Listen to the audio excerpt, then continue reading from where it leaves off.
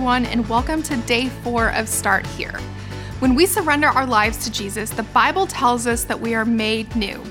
2 Corinthians 5:17 says, "This means that anyone who belongs to Christ has become a new person. The old life is gone, a new life has begun."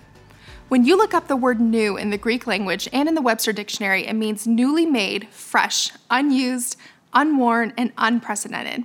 New means the old has gone. The old you without Christ, is gone, never to be seen again. This can be hard for us to understand because even after we give our lives to Jesus, we still have struggles. It's important for us to understand that those struggles come in the realm of our flesh and our soul. As people, we are triune beings, 3 in 1. 1 Thessalonians 5:23 says, "Now may the peace of God make you holy in every way, and make your whole spirit and soul and body be kept blameless until our Lord Jesus Christ comes again." We are body, soul, and spirit. Our body is how we interact physically to the world around us, where our 5 senses interact with our physical world. Our soul is the combination of our mind, our will, and our emotions. Our spirit, or our heart, is the essence of who we are. If we don't have Christ in our lives, this area of ourselves is dead. When we give our lives to Christ, our spirit is what comes to life. A good way to understand this is you are a spirit, you have a soul, and you live in a body. A few scriptures I would encourage you to review regularly are 1 John 5:4-5, "You're an overcomer."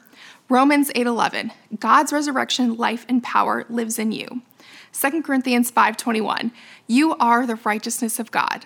And 1 Corinthians 6:19-20, "Your body is the temple of the Holy Spirit."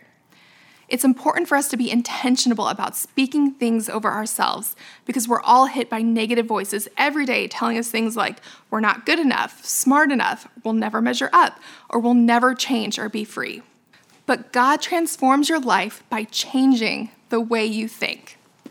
Why do we need to change the way we think? Isaiah 55:8-9 says, "My thoughts are nothing like your thoughts, says the Lord, and my ways are far beyond anything you can imagine. For just as the heavens are higher than the earth, so my ways are higher than your ways, and my thoughts higher than your thoughts." And Proverbs 14:12 says, "There is a path before each person that seems right, but it ends in death." The way you think can lead to death. So here are some ways to change the way you think. First, you need to see, think, and talk about yourself the way God does.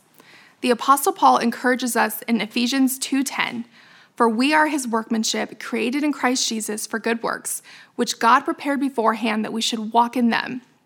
A good tip for when you're reading the Bible is to highlight scriptures with faith-building statements, such as "in him" and "in whom." These appear over 150 times in the New Testament. Also, be sure to watch what you say about yourself. It doesn't matter who you're talking to or what your intentions are. Negative labels we speak over ourselves form a mental picture of our insecurities, our fears, and our failures. Destroy those negative thoughts and words as you learn about what God says about who you are. Speak life and faith over yourself instead. Next, you need to let go of the past. The Apostle Paul tells us in Philippians 3:13, "Forgetting those things which are behind and reaching forward to those things which are ahead." You do have to learn from your past, but you are no longer defined by it. Your ability to move forward from why to what's next is critical to your success. The next thing is to choose your friends wisely.